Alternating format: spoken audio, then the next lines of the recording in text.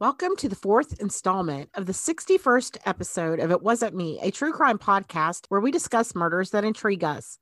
I'm Mercedes. And I am Cindy. Thank you for listening to last week's episode where we left off with the conviction of the Speed Freak killers. Listen this week as we continue our discussion on these bastards. Our show is often horrifying and graphic, and we will use offensive language. So if you have kids, put them away for a while and join us for a murder. Also, we are passionate and always have been about true crime, but we have to warn you, sometimes we're going to make jokes and we are going to laugh during our podcast. Want to learn more about us? Visit our website at itwasn'tmetruecrime.com to find links to our social media pages. We drop a new episode every Friday morning. Be sure to subscribe to our podcast on your favorite platform so you don't miss out. Thanks for listening. And if you are slightly entertained by our Southern charm, leave us a 5-star rating along with a comment.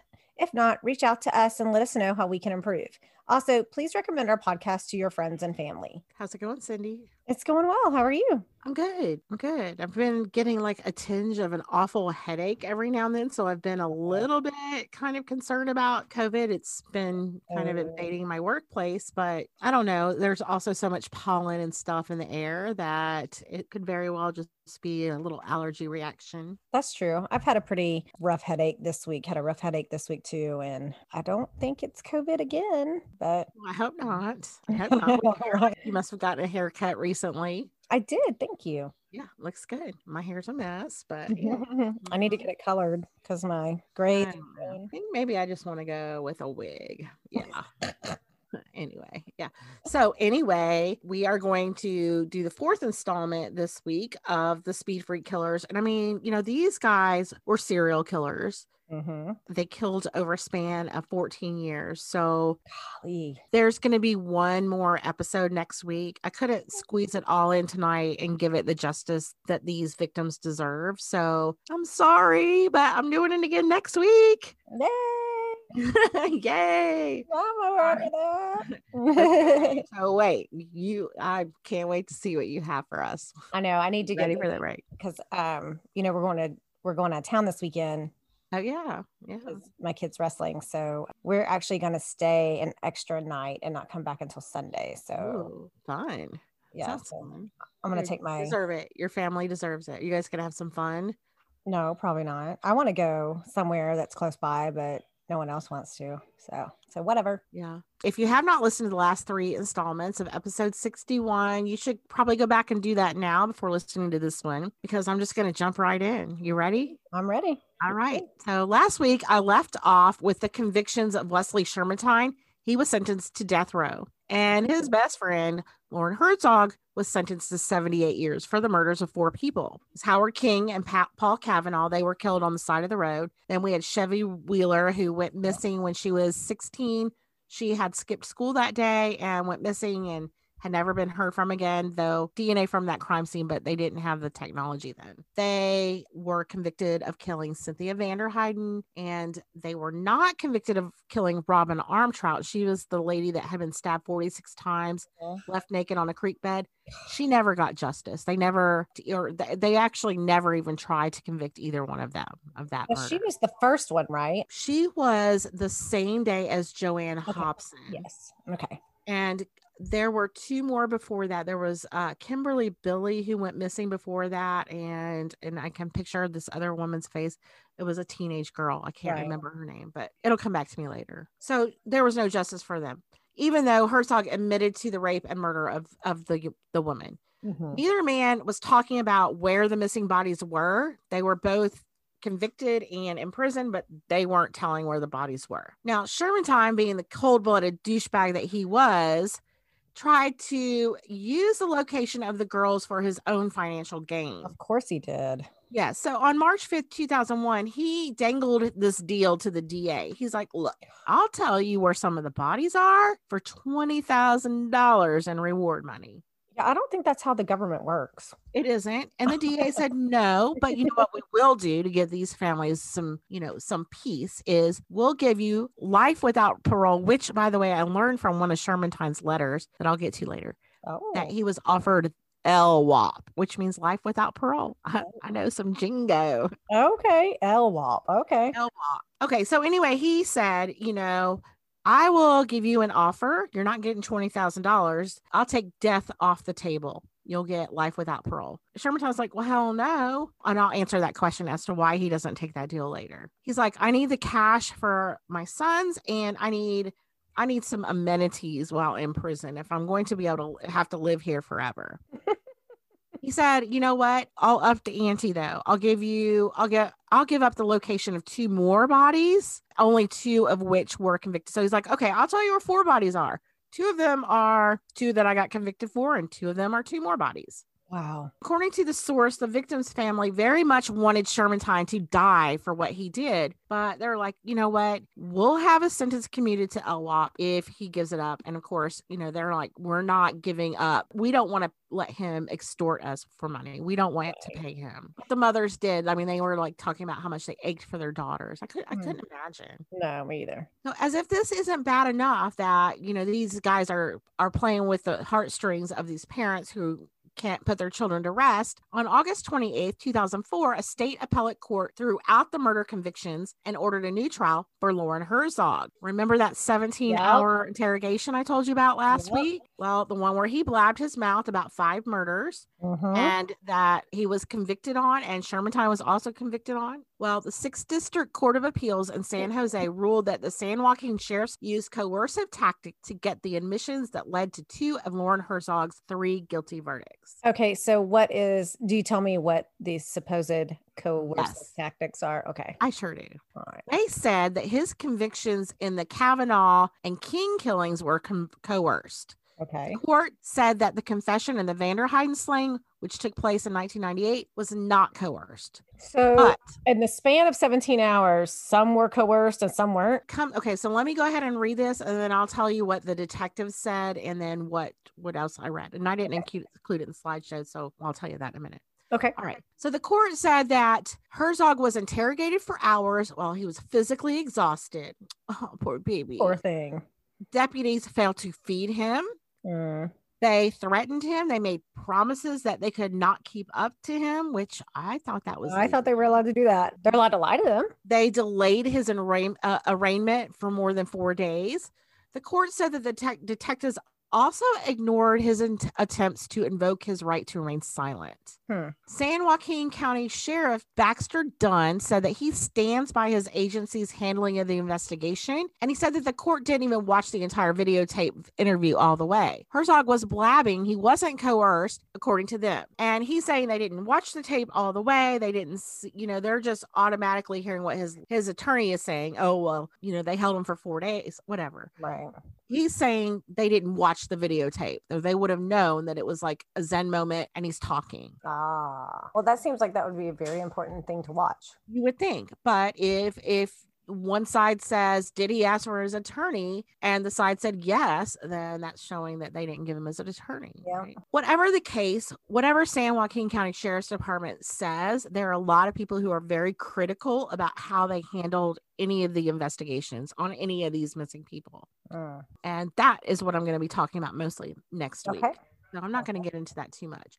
What I will say is that Herzog's convictions were thrown out. The Kavanaugh and King convictions were thrown out, and he can't be retried for those. However, he can still be retried for Cindy Vanderheiden. So they threw out those 2 killings, and he can be retried for Vanderheiden. Why can't he be retried for the other 2? I don't know. Something about it was coerced. Oh, I know. Okay, this was the part I was going to tell you about that I didn't include. They were saying that, and I did read a brief article on this, that at some point when he's talking, he's like, I want to go home. And then the detectives brought in the file on the Kavanaugh and King. So they brought it in and they're like, oh yeah, these 2 guys, they were shot on the side of the road. It was kind of like they were trying to trick him into agreeing to it just so he could go home. Oh, okay. Gotcha. Does that make sense? There's no proof there's no proof. It's just what he said. So there's no proof at all. Like a false confession.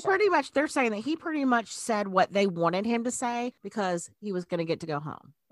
Okay. So they just threw those 2 out. They're like, no, that was coercion. You can retry him for the Vanderheiden murder, but you're not allowed to use the videotape. They threw that out. Oh my word. Which was basically everything they had, right? All right. So Herzog's convictions were tossed. People were pissed, as you can imagine. Yeah, I imagine so. He's in the headlines. He's in the headlines. People are like pissed. They're like, Herzog's released. You know, he's in the spotlight. And guess who doesn't like that? Oh, his good old buddy. His good old buddy Sherman. He's sitting on death row and he's like, no, this guy's not gonna, he's getting free and I'm sitting on death row.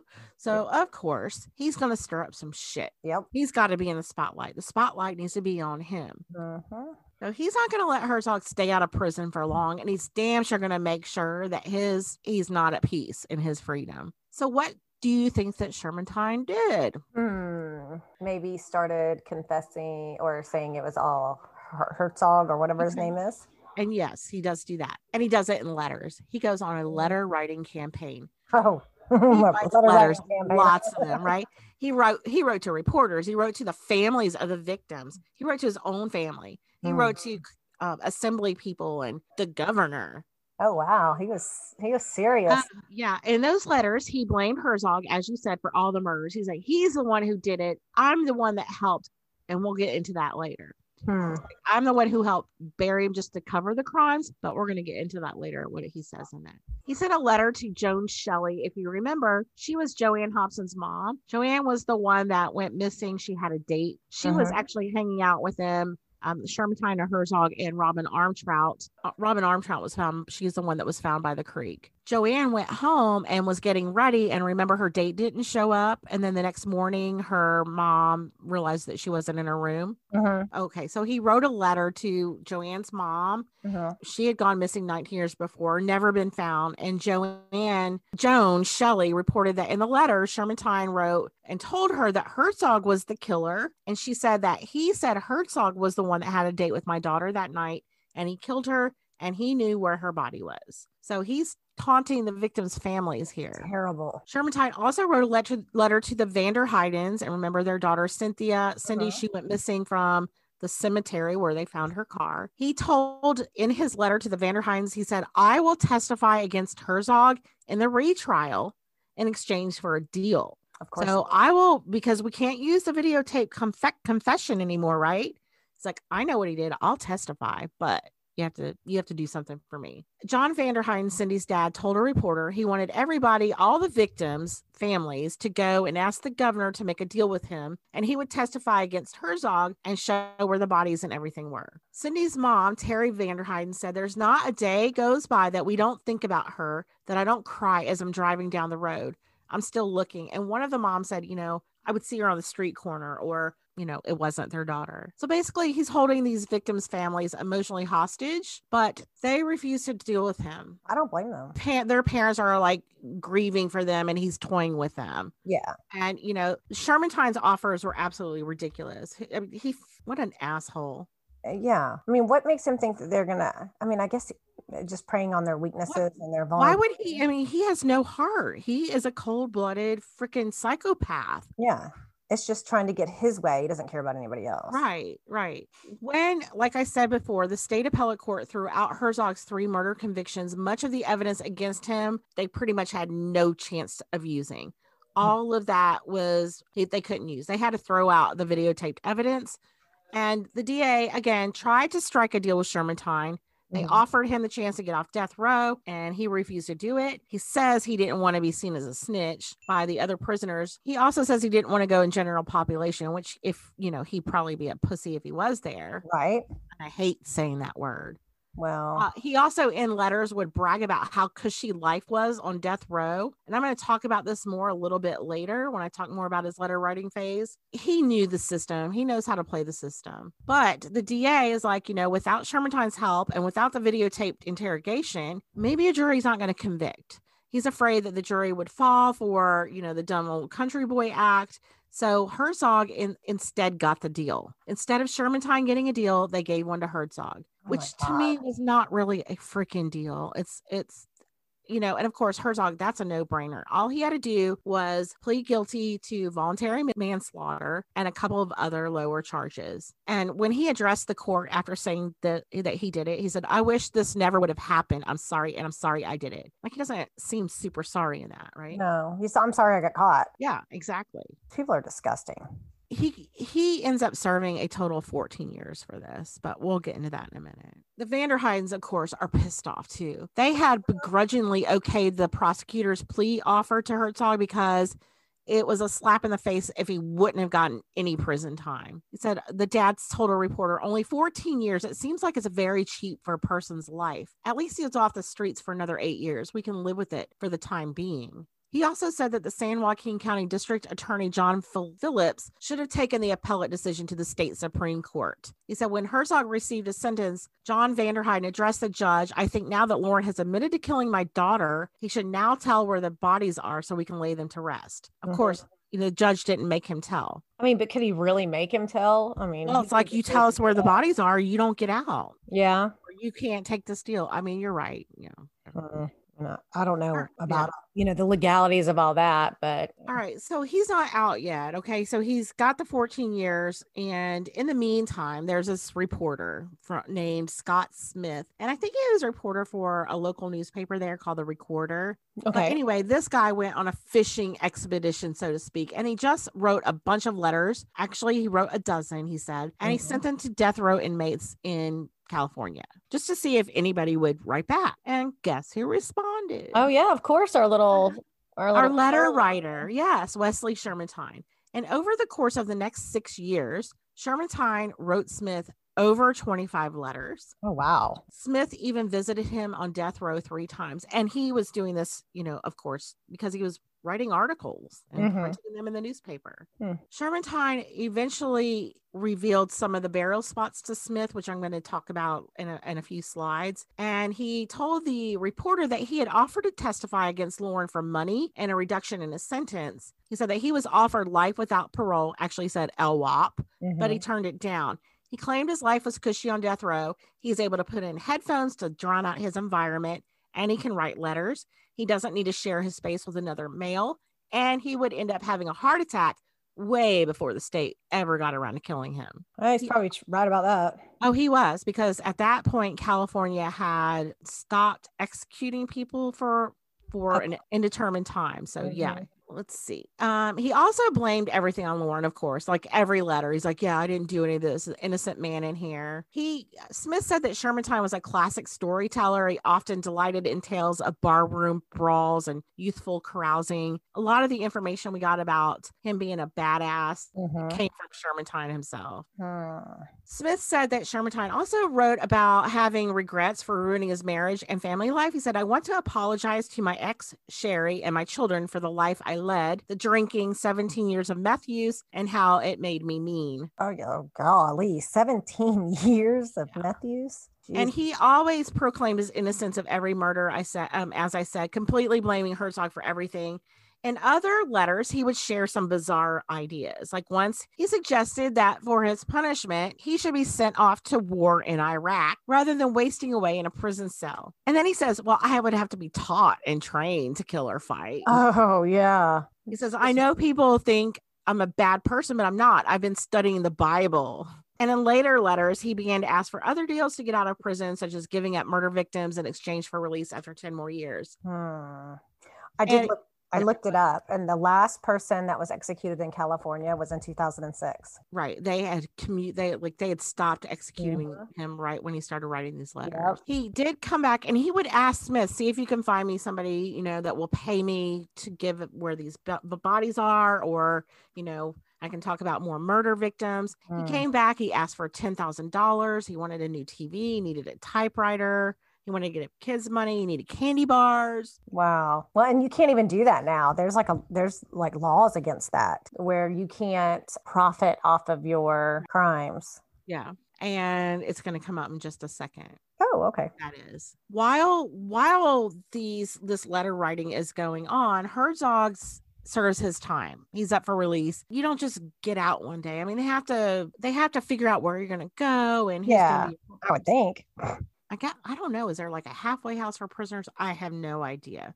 I think sometimes there are, maybe, and maybe depending on their crime too. And they set them up sometimes with jobs. But then, I mean, all I know is I watch TV and they're like, here's $50 and a bus ticket. I mean, I have. Yeah. I don't know. Anybody know? Anybody Let know? us know. Please share the information with us. Yes. He timed out of the prison system. Basically, he had credit for time served, which dated back to his 1999 arrest. And he also got time off for good behavior. So I think he served like 8 1/3 of his sentence. Oh, wow. A lot of people tried their best to stop his release. Witnesses who testified against him came forward. They were afraid he could come back for retribution. Prosecutors feared that he would use his freedom to cover his tracks in several unsolved murders in which he was still a suspect. Oh, wow. Families of his victims. Oh, go ahead. What? No, I didn't even think about that. Oh, yeah. So they're still investigating. And I'm going to get more into that law enforcement aspect of it next week. Okay. So I'm kind of I've been glossing over all of that because that is a whole episode in itself. Oh, wow. So I kind of like, I don't know if it's just in my mind, but I have it set up that like that Herzog is just kind of like the pansy in all of this. And that's exactly how his attorney wanted him to be, wanted him to be portrayed. The district attorney said they were both 50-50. Based on my own research and maybe the bias that I'm reading in these articles, I tend to think that Shermantine was more cold-blooded. But I don't think that Herzog was any less cold-blooded. I just think that he may not have acted on those instincts without Shermantine's influence. Gotcha. Like, I think Shermantine might have gone and done this stuff by himself, but I think Herzog maybe only did it when he was with Shermantine. With Herzog. Okay, gotcha. That's based on just what I've read all over this, Okay. God's green internet. Okay. All right. And ask me a question if you have it, because I've read so much and I don't know what I put in and left out or what I'm not clear on. The families of his victims were also really upset that he was getting released. He's going to be able to go home to his wife and children. We don't even know where our daughters are. Right. And his attorney tried to calm everybody. He's not scary. He tried to rebrand Herzog as a dumb country bumpkin who had been manipulated by a dominant and evil Shermantine, as we just discussed.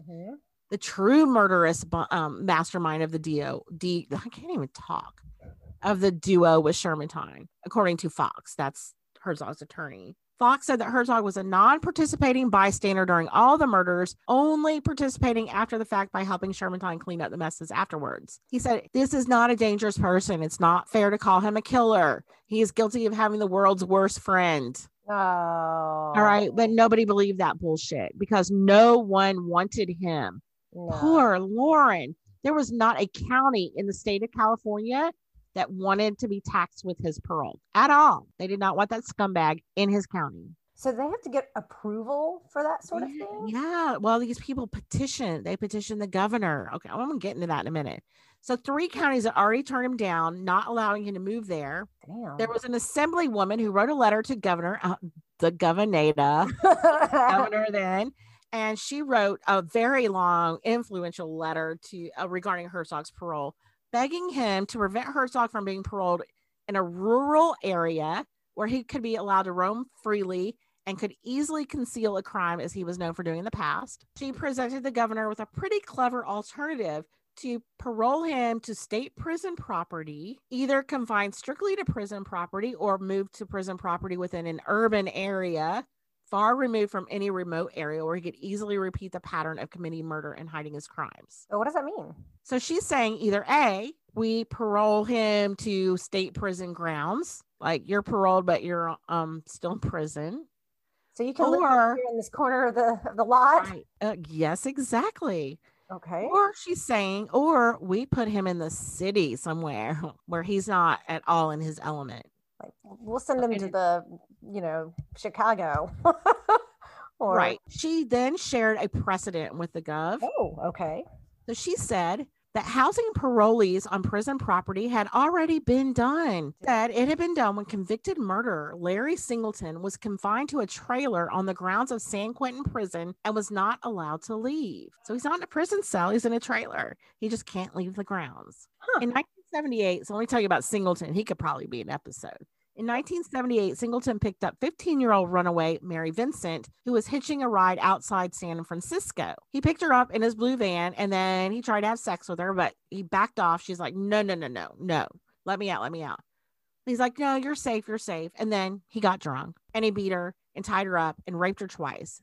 And then he took an axe and chopped off both of her arms and threw her in a concrete culvert to die. But she didn't die. She lived. She was found wandering nude, holding up her arms so that the muscles and blood would not fall out. I must have watched a show on this or something.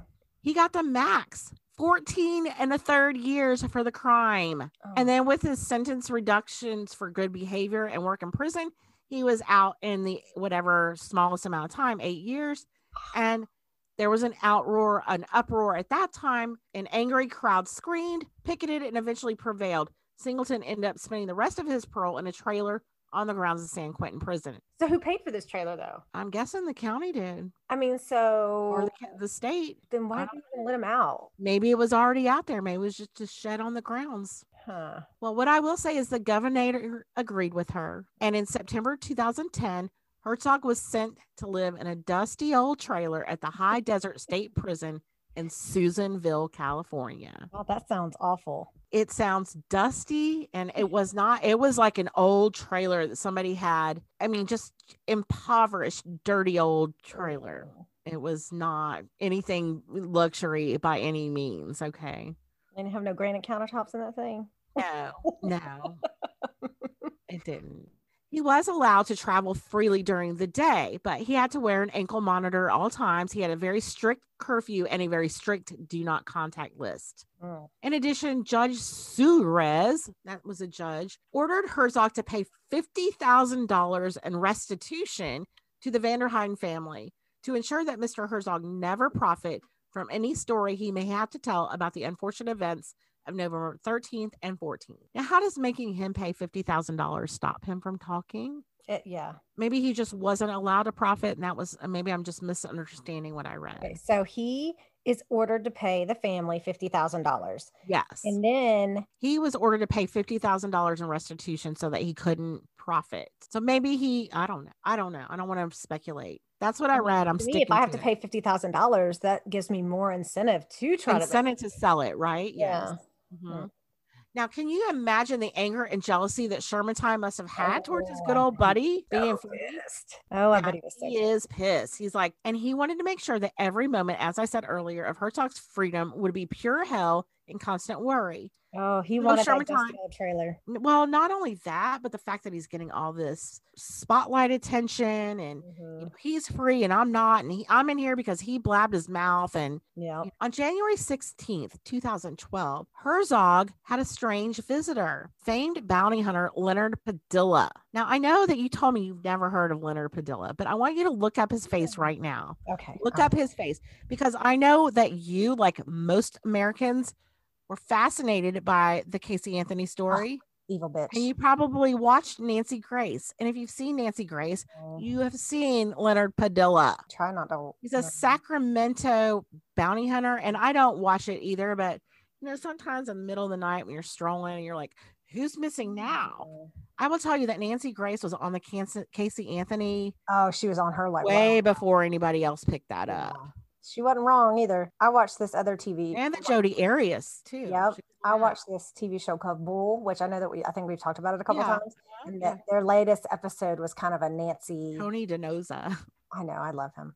I don't know. This guy doesn't look familiar. Okay. Well, I'm sure other people out there know what I'm talking about. He looks like a country bumpkin for sure. This is somebody that someone would turn around and go, oh, country people. Okay. So, yeah. Yeah. All right. So this guy, he's one of those guys who interjects himself into famous cases. Yeah. And he likes the spotlight too. He was involved with Casey Anthony, with OJ. He's been a regular on Nancy Grace. So he visited Lauren Herzog. He paid him a visit. What did he say to him? I just asked this crazy question because after he left, Herzog was found dead. No way. See, just more twists and turns in this case, isn't it? No way. Right. How did this is the information put out by the California Department of Corrections and Rehabilitation. Parolee Lauren Herzog, 46, was found dead at his trailer on state property outside the perimeter of High Desert State Prison on January 16th, 2012 at approximately 11 p.m. Herzog's parole agent had been alerted by the GPS system that Herzog's monitoring ankle bracelet was indicating a low battery. The agent notified the institution after he attempted to contact Herzog but was unable to make phone contact. HDSP staff responded to the residence and discovered Herzog unresponsive. The scene was secured, and the Loudoun County Sheriff's Office was called in to investigate the scene. The death is being investigated as a possible suicide. The exact cause of death is unknown pending a complete autopsy. Now, I'm just going to tell you right now that he hanged himself. He did leave a note saying that he loved his family. But he never revealed where the bodies were. All right. So this devastated the family. John Vanderheiden, and of course, they're going to go to these families every time either one of these guys makes some sort of ripple in the news. I mean, I feel awful for them. John Vanderheiden's, of course, called and was like, well, what do you hear about this news? And he didn't believe it. Well, first, he didn't believe it. He kept not believing it. And he ended up driving all the way to Susanville just to make sure that Herzog was really dead. Damn. He was also quite sad because, it's like this coward took his own life. He's going to get a proper burial. Why couldn't he just tell us where my daughter is and these other girls are so they could be buried too? Yeah. God, what a dipshit. So his daughter was still lost. And, there's only one other person who knows, Sherman Tyne. Ugh. Now, an investigation ensued because why did he hang himself and why after the visit from Leonard Padilla? What was that all about? All right. Well, remember our reporter, Scott Smith? Yes. All right. So his interviews with death row inmate and serial killer Wesley Sherman Tyne and the ensuing articles drew the eye of Leonard Padilla. When Padilla learned that Sherman Tyne was for sale, that he would reveal the locations of the bodies for cash, Padilla contacted Scott Smith right away. He's like, "Oh, this is an opportunity for me to get in the spotlight." It's like an ambulance. He says, he's like, "You know what? Contact Sherman Tyne. I've got the money. I want to call this guy's bluff." So Smith then visited Sherman Tyne's the second time that he visited him on death row. That was October 2nd, 2011, to explain Padilla's offer to Sherman Tyne. And this is what Smith wrote. With the enticement of cash, Sherman Tyne's letters started coming weekly and sometimes daily. He grew excited and his letters proved it.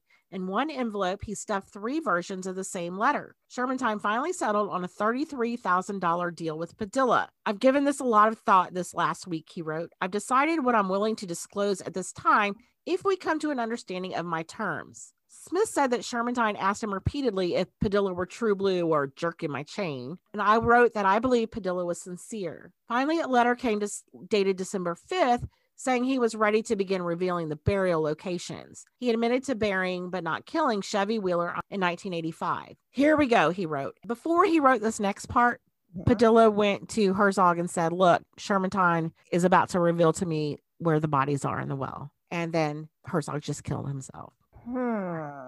And this is what Sherman Tyne wrote. "Here we go," he wrote. And then he explained that Chevy was under an oak tree on his parents' former property outside San Andreas. Chevy lay 6 feet on the north top side of that oak tree. And on the back of the letter, he had drawn a map of the property with an X marking the spot of her body. Oh my God. Little pirate map there. I know, right? It took a while to get anyone to react to this. Padilla tries taking it to San Joaquin police, sheriffs, which I'm going to get into later. Right. Eventually, they start sending searchers out. They're like, "Okay, well, we'll take this seriously," because they're like, "We're not taking this dumbass seriously. He just wants attention. And this is just a media circus." Right. But then other people are starting to get involved. So about 24 searchers and specially trained dogs searched for the remains for 4 days. Eventually, they were able to find Chevy Wheeler and Cindy Vanderheiden using the maps that he had drawn. Wow. Now, come to find out, the police had a map of the locations for some time because Sherman Tyne had sent a few letters to his sister Dolly, one of which in which he apologized for raping her when she was 12. And in others, he described Herzog murdering the young women, and he included some hand-drawn maps. Oh, wow. And he called it to Lauren's Boneyard. He explained where the bodies were located with the maps with the X marks the spot. She said that she immediately took the letters to the police, though it appears the police did nothing about that, and that's more on that next week. All right, so his letters revealed maps to other wells and mine shafts, which were graves. One of those was a well in Linden where they grew up. The search took days. I mean, they didn't find anything immediately, and they had to dig down. Some of these are like 45 feet deep, and they're searching. They're pulling out dirt. There were over 100 piles of dirt that they had to sift through, excavating in batches and combing through for evidence. On the 4th day, they found 1,000 bone fragments. They found bones in other wells. They found clothing, shoes, jewelry, and other personal effects. And again, the bone fragments were found more than 45 feet deep in the ground. Oh, my word. So 1,000 bone fragments, those are just bits and pieces of bones, is what I'm guessing. Jeez. Of course, they send all that off for DNA analysis. Now, when Sherman found out that his hand-drawn maps helped the authorities in their discovery, he wrote Smith and he's like, yeah, I'm so proud. He said that he was proud that his honest information paid off. Please. And then later on in the letter, he said, I have everyone's attention now. I've given 3 sites of the 5 and I've been correct on all. It's because you killed him and buried him there. Right? Yes. Dickhead. DNA samples eventually came back indicating that the bone fragments were the remains of 4 victims. 2 of them were identified as Kimberly, Billy, and Joanne Hobson. They were the teenage girls. Kimberly Billy went missing in 1984, and Joanne Hobson went missing in 1985. The other 2 sets remained unidentified, one of which was a fetus. Oh my God. So those pregnant. were in the one mine shaft together. Oh my God. Just the bones of a fetus, but to have killed a pregnant person. The maps also led authorities to the skeletal remains of Chevy Wheeler and Cindy Vanderheiden, and they were in different areas. Vanderheiden's remains were found about a quarter of a mile away from the property once owned by his family. And then a second search on other property that formerly belonged to Sherman Tyne and his family led to the second set of partial human remains, along with articles of clothing. And this was Chevy. Her body was wrapped in a blanket. Reporters interviewed her mom and dad. Her dad, Raymond Wheeler, told a reporter the clothes they found matched the exact description of what she was wearing that day that my wife dropped her off at school. My wife still remembers exactly what she had on the last time we saw her. Furthermore, he told the reporters, police said they had a diagram from the guy that killed my daughter, and they went out and did some digging. I just can't believe that devil decided to speak out over 25 years later. Or 20 years later, sorry. Cannot imagine. I mean, I wouldn't, you want your child back, but God, I just can't imagine that, like, being. You want your child back, but when those bones are found, then all hope of that person walking through the door is gone. Yeah, I just.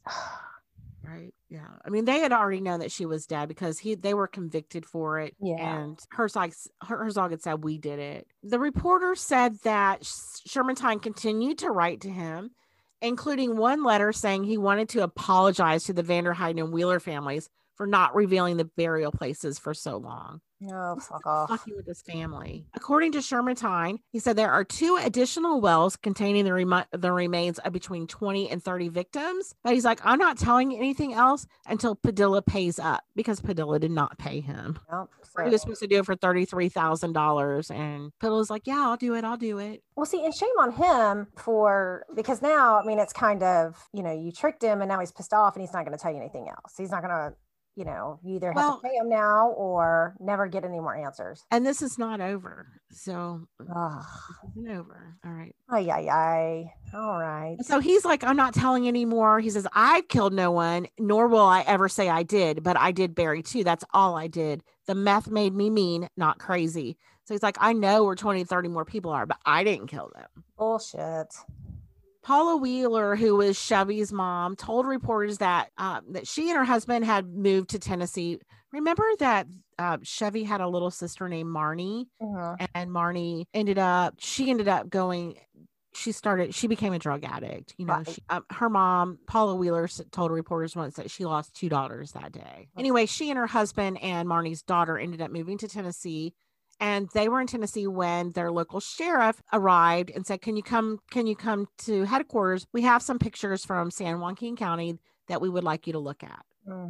So she goes down to the local sheriff's office and takes a look at the photos that were mailed. And she sees these are the pictures of things that were retrieved from that Linden well. Wheeler instantly recognized the jacket and the contents of the purse. There was a wallet, driver's license, and compact powder that had her daughter's name on it. In another photo, she said that she saw a turquoise ring, which she didn't recognize as belonging to her daughter. She did say that she was very relieved and at peace when she finally was able to bring her daughter home. And she had Chevy, they had a little ceremony in California and had her cremated and then brought her home. Sits on her mantle. The Vanderheidens, John and Terry Vanderheiden, after nearly 14 years of aching to bring home the remains of their murdered daughter, Cindy, were at long last able to give her a proper burial. She was actually buried in the Glenview Cemetery near her parents' home, which is also the cemetery where she met her killers the night she died. Oh God. I'm like, I wonder if it's the same cemetery. So I looked it up. It was. Oh my God. Oh, I don't know if I'd want that. I guess there's just not another one, and it's someplace close that her parents can go to. Yeah. When she was finally laid to rest, a minister presiding over the funeral said it's been a long, long journey. We finally reached that final destination.